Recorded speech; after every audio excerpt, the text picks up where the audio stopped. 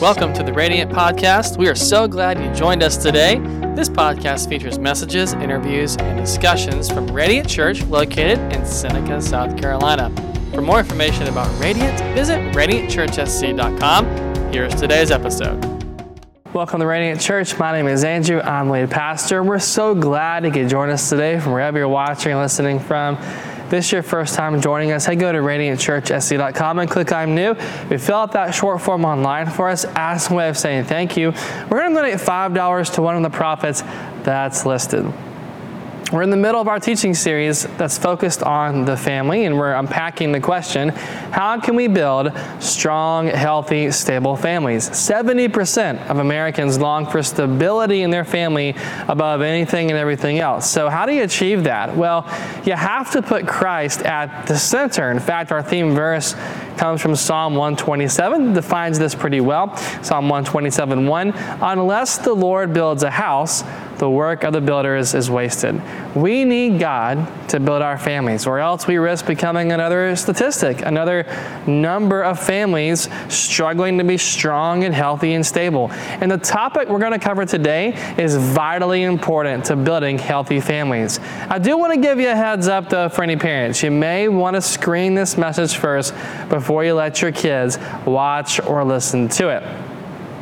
The topic of gender and sexuality is white hot in our culture right now. It's been at the forefront for the last several years, but I think in the last couple years, 2020, 2021, it's really gotten kind of crazy. And at one point, we wouldn't even be talking about this topic in churches, especially in a series on the family. But I think that's also a mistake. Certainly we have to talk about it now, but I think it was a mistake to not talk about this enough in the past. Because the reality is that, your kids are discovering that their friends are attracted to same-sex folks. They're hanging out with cousins who identify with one gender and might want to undergo a change. And if your kids aren't experiencing this yet within their own personal relationships, they're being exposed to it by the culture in a myriad of different ways and places. So have you thought about how they're going to handle all of this? Have you thought about how you'll explain to them that, hey, their uncle's gay, or the neighbor is a trans woman? And if your only thought has been, well, I'll just, say it's wrong, and we don't do that, and God's against it, then you haven't thought deeply enough about this. So this teaching today is one of the most important teachings we're going to do this year. And I want to help equip you on how to have these discussions within your family, because you're going to have them at some point or another. And this teaching, it's going to challenge you. It's going to stretch you. It may make you uncomfortable. I think at some point, every person watching and listening is going to be upset or disagree with something that we're going to talk about to some extent, because this is such a polarizing issue in our world right now. So I want to start by just being really honest about my life, okay? So Shane and I, we have family members who are gay. We have friends who are gay. I've seen the tension that it causes in families and how handling the situation incorrectly can destroy lifelong relationships that should never have ended. So we're going to handle this by sticking to God's word. We're not going to play politics or anything like that. We're going to stick to Scripture. So let's start with the basic premise I think all of us can agree on. We want everyone in our families to know Christ, right? We all want that. We want people to be set free from addictions and abuse and all the snares darkness sets for them. We would all say we want people who are struggling with their sexual identity to know who they are in Christ, right? So why do we struggle then so much with this topic? Well, I think it's because we don't really know the right response. We don't know where to start. And so we either condemn a person to hell, or we show so much grace that we excuse the sin to a fault. And so often we don't really know what to do, and there's this tension within us. And we want to show grace and compassion and love, but we also want to stand in God's truth, right? We want to do both these things without breaking the tension and giving it to one extreme over the other. That's really the goal here. So whenever you encounter that tension, resist the temptation to go all in with one particular side, grace or truth or whatever. Instead, look for how you can keep that tension in place. Because that tension between grace and truth, man, that dealing with folks in sin, that's important. Let's resist the urge to be all grace or all truth. Christ was both. He came with both grace and truth. We need to do the same. So let's start right here with the truth grounded in God's design. Everything we want to know about human sexuality is based on God's original design. And that's found in the first book of the Bible in Genesis.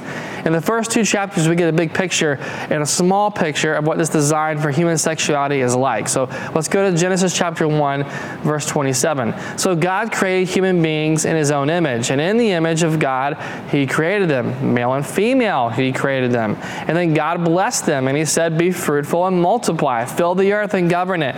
Reign over the fish in the sea and the birds in the sky and all the animals that scurry along the ground. Here's some truth today, okay? Every person is created in God's image. That needs to sink in. Each and every person is created in God's image. You are his. His fingerprints are all over you. He truly, deeply loves and values you regardless of who you are. And this big picture view of humanity, it affirms this truth for every single person. But there's more to this big picture. God gives humanity 2 directives: rule over creation and reproduce. In the next chapter, we're going to see a smaller, more detailed picture of humanity take shape. So what happens here is the first man, Adam, he's a microcosm of God's design for human sexuality. Every creature, even the plants, are made with the ability to reproduce with similar yet anatomically different partners. Every creature except for man. So by himself, Adam can't fulfill the purpose that God created for him. He can rule over creation alone. No, he can't do that, right? It's impossible for him to reproduce. So God creates a partner for him who can not only help him rule over creation, but also help humanity reproduce and multiply. And so God takes a rib from Adam and creates a woman who we later learn is Eve. Look at Genesis 2, verse 23. At last, the man exclaimed, this is bone from my bone and flesh from my flesh. She'll be called woman because she was taken from man. So Eve is like Adam in that she's human, but she's different in that she is a woman. Now listen to me because this is very important. Eve is not just different anatomically for the sake of reproduction. She's different because in the physical act of sex, there's existing a symbolic spiritual union of God and humanity. God's design is for a man and woman to connect physically so that what was once originally one union can come together again. That's actually what Genesis 2:24 talks about. That's what marriage relationship symbolizes. So the truth about sexuality, which we really can't give any ground on here, is that God's design was for 2 genders to come together as one. Multiplication or reproduction. That's the result of that unification. God produces this union physically, psychologically, emotionally, and spiritually between a man and a woman. Let me pause for a moment and just speak to the differences in gender. I just mentioned how we're different, right? And God intentionally created men and women to be different on a multitude of levels. It doesn't mean men are superior. It doesn't mean you can't have women working as engineers or CEOs or whatever.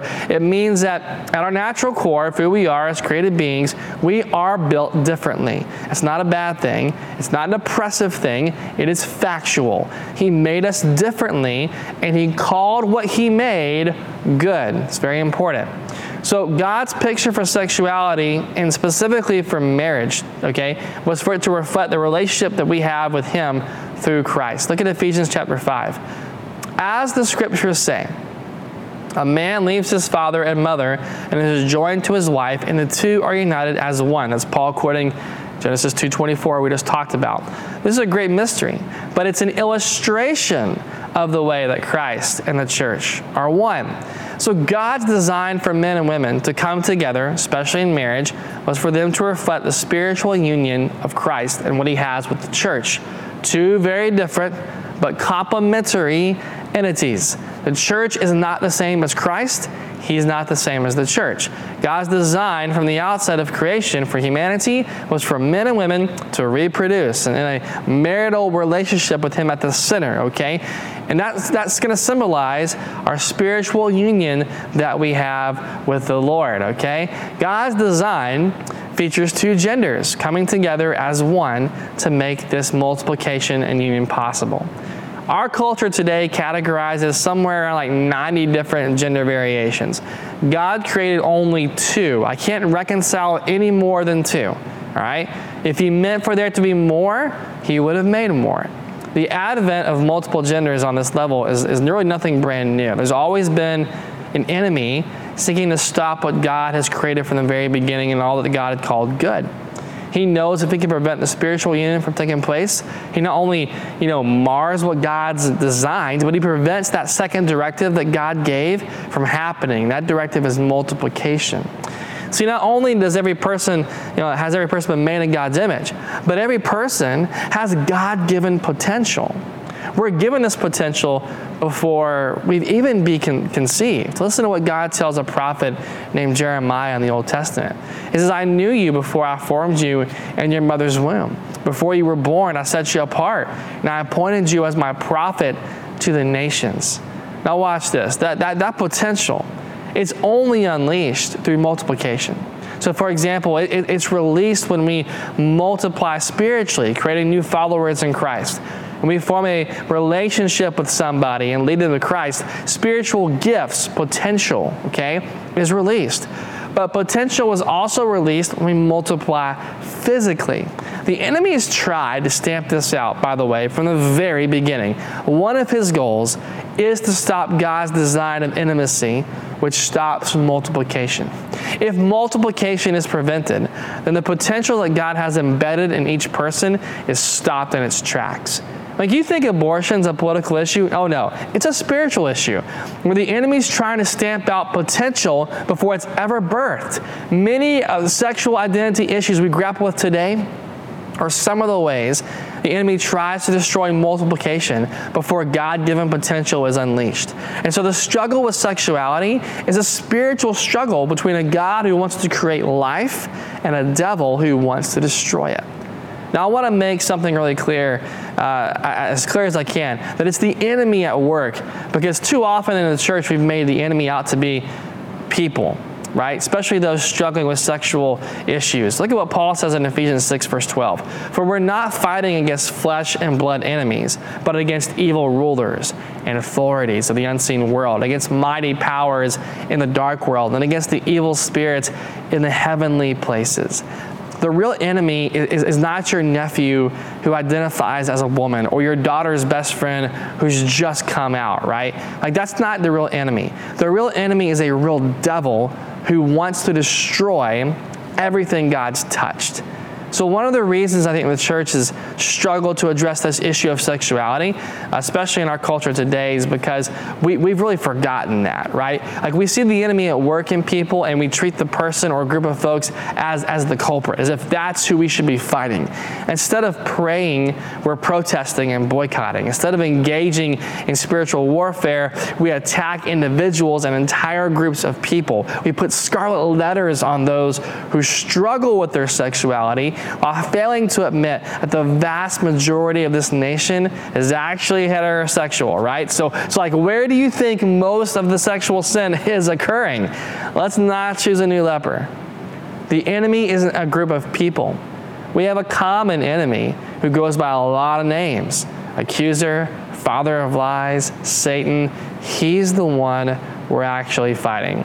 And it's important we understand that God's original design for sexuality, what that entails, that every person is made in his image, right? That every person has within them God-given potential unleashed through multiplication. That's why the enemy tries so hard to stop it. Now, that's a lot of truth I just kind of threw at you, but let's go in the direction of grace here for a little bit. The passage we're looking at in a moment may not seem like one filled with grace, but just hang with me, because this passage is also one of the most misunderstood pieces of Scripture on the topic of sexuality. It's found in 1 Corinthians chapter 6. We'll start in verse number 9. It's been used by a lot of people to argue for or against their particular position on sexuality, but is that what's really happening in the context? So Paul says, he's the author of the letter to the Corinthians. Paul says this: don't you realize that those who do wrong will not inherit the kingdom of God? Don't fool yourselves. Those who indulge in sexual sin, or who worship idols, or commit adultery, or are male prostitutes, or practice homosexuality, or are thieves, or greedy people, or drunkards, or abusive, or cheat people, none of these will inherit the kingdom of God. Now, a lot's been said on this passage, especially the original Greek that it was written in during the first century. And I want to clear some things up. So first, homosexuality, it is actually explicitly addressed. Paul uses two different Greek words to describe both the passive and active male homosexual partners in the passage, okay? But he also uses the word porneia, which is where we get our word pornography from. And it refers to anything sexually immoral outside of heterosexual marriage. It's the same word that Jesus will use in Mark chapter 7 when he speaks about what corrupts a person from within. Mark 7 verse number 20. And then he, this is Jesus here speaking, said it comes from inside that defiles you. For from within, out of a person's heart comes evil thoughts, sexual immorality, theft, murder, adultery, greed, wickedness, deceit, lustful desires, envy, slander, pride, foolishness. All these vile things come from within, and they're what defile you. Remember that potential that God has embedded in each one of us, right? So sin corrupts that, and it destroys us from the inside out. Sexual sin is on the same level as abuse and alcoholism and idolatry and lying and every other sin you want to throw out there. Sexual sin requires the same remedy every other sin does, God's forgiveness, which leads me to a very important fact we cannot forget. Every person needs God's redemption. Every person needs God's redemption. It doesn't matter whether they struggle with who they are. As followers of Christ, it's our job to affirm the value each person has as someone created in God's image. But we cannot affirm the sin, regardless of what that sin is. It's not our prerogative to place judgment on somebody either. Our job is to show grace, to lead and connect folks to Christ, because it's the power of Christ which can change and set a person free. The same God who broke the curse of alcoholism is the same one who can free someone from sexual sin. Look at what Paul says in 1 Corinthians 6, verse 11. Some of you were once like that, but you're cleansed.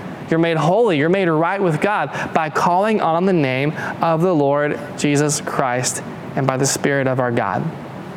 So earlier we read that all the behaviors and lifestyles that Paul kind of mentioned as, as sin in that passage, and people tend to stop like right there. They read about the sin and they kind of point fingers. Few keep reading to the next verse that we just read, where Paul says, some of you were once like that. That is until they had an encounter with Christ. Why? Well, because Jesus changes everything. That's why. Everything in our culture right now, it's just so sexualized, to the point that sexuality is turned into an identity. But what you need to know today is that your identity is so much more than your sexuality.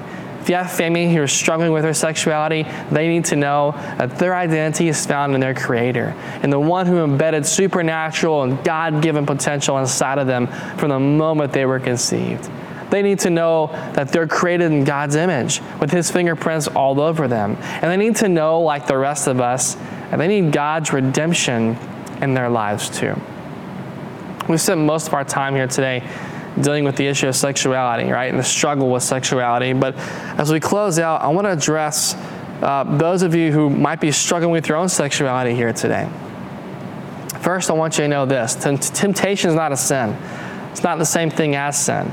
So if you experience temptation of same-sex attraction, of changing your gender, all those types of things, that's not sin. But it does become sin when you act on those temptations. So if you find yourself struggling with sexuality, I want to encourage you, speak with me or somebody who can help you overcome those temptations and defeat them. Second, I want to apologize for those of you or those in your family who've been treated by the church in a very negative way. The church has not always done a great job showing love and grace and compassion to folks who struggle with sexuality. In fact, you've been told like you're the reason for natural disasters. You've been protested against. You've been turned away at the door in some places. The church has just not adequately dealt with this topic because, in all honesty, we either don't want to talk about it or we don't really know how to talk about it. But I'm glad to be part of a church like Radiant that's inclusive. See, at Radiant, we welcome people of just all backgrounds, all kinds of issues. If you're struggling with your sexuality, you are welcome here. I think we've made it pretty clear where we stand on this issue. Like anything outside of God's design is not something we can condone. So I can't okay your lifestyle. But I can tell you this, we will never turn you away from our church. And the reason for that is because we believe you matter to God. We believe every person matters to God. He values you, and He loves you. And so does this church, and so do I. If your family has one or more members struggle with sexuality, can I just encourage you to lovingly and graciously guide them in Christ's truth? Parents, don't shy away from talking about this. Embrace it. If you don't, schools, entertainment, culture, they'll be the ones who get the first crack at explaining to your kids human sexuality. And that's not something I think you want to outsource to just anybody, right? We obviously couldn't cover everything in this one teaching on this one topic, and I think time went by way too quick. But if you have questions, reach out. Let's walk through this together. I'd like to kind of end our time, if I can today, just by praying for those of you who are struggling with your sexuality, and then praying for those of you who've encountered this issue within your own families, because we want to see God at work in your life. We want God to give you wisdom, give you compassion, and the right words to say as you engage with people who are struggling with sexual sin, with sexuality, with gender issues, all those types of things, that you can help lead them and guide them to the redemption they need in Christ Jesus. So, Father, I thank you for every person watching and listening here today. Lord, I pray for those who are struggling right now with sexuality. They're struggling with same-sex attraction. They're struggling, God, with gender issues, with trans issues. Lord, I pray today that you would touch each and every individual who is dealing with that temptation. Maybe they're past temptation, and that's the lifestyle that they're in and they've embraced and engaged. God, I pray for your redemption to be at work. Would you remind them and let them know you created them in your image? That God, you have potential inside of them you want to unleash. They matter to you. They are valuable to you, but they need your redemption. They need your forgiveness. They need, God, you to bring about transformation and change. And I pray you're able to do that. For those who are on the fence about what to do, not sure who they are, Lord, I pray you would show them who they are in Christ, that they would bring alongside them the right people who can guide them in the right direction, I pray, and they would stand firm in their identity in you. God, I pray for those who have family who are struggling with sexuality right now, and they're not sure how to handle it. They're not sure how to talk about it. Maybe they have started to handle it, but they've done it the wrong way, right? They've driven people away. They've severed relationships. God, I pray first, if that's the case, for forgiveness. I pray for grace and reconciliation to take place. But I pray, Lord, you give these folks the wisdom on what to say and how to say the right things. I pray, Lord, you would help them to have this tension of grace and truth be lived out in their lives, where we show love and compassion and grace because that's who you are, but we also can't condone a lifestyle that's different from your design because that's just the truth. And I pray that we're able to walk in that God, they're able to walk and live that out. And as they do that, I pray, Lord, that they are given opportunities to bring those who are struggling with their sexuality into relationship with you. And may those who are struggling say yes to you in those families. I pray you would heal relationships, and I pray, God, you would heal brokenness, and I pray, God, you would bring families back together. Lord, thank you for what you're going to be doing. Thank you for the work that you've already started. And we ask all this in your name. Amen. Thanks for listening. If you have any questions or would like to reach out to us, you can do so by emailing us at media@radiantchurchsc.com or visit one of our social accounts on Facebook, Instagram, or YouTube. If you like what you heard today, subscribe to our podcast so you don't miss any future episodes, and give us a 5-star rating on the podcast platform that you listen to. We hope you have an amazing rest of your day.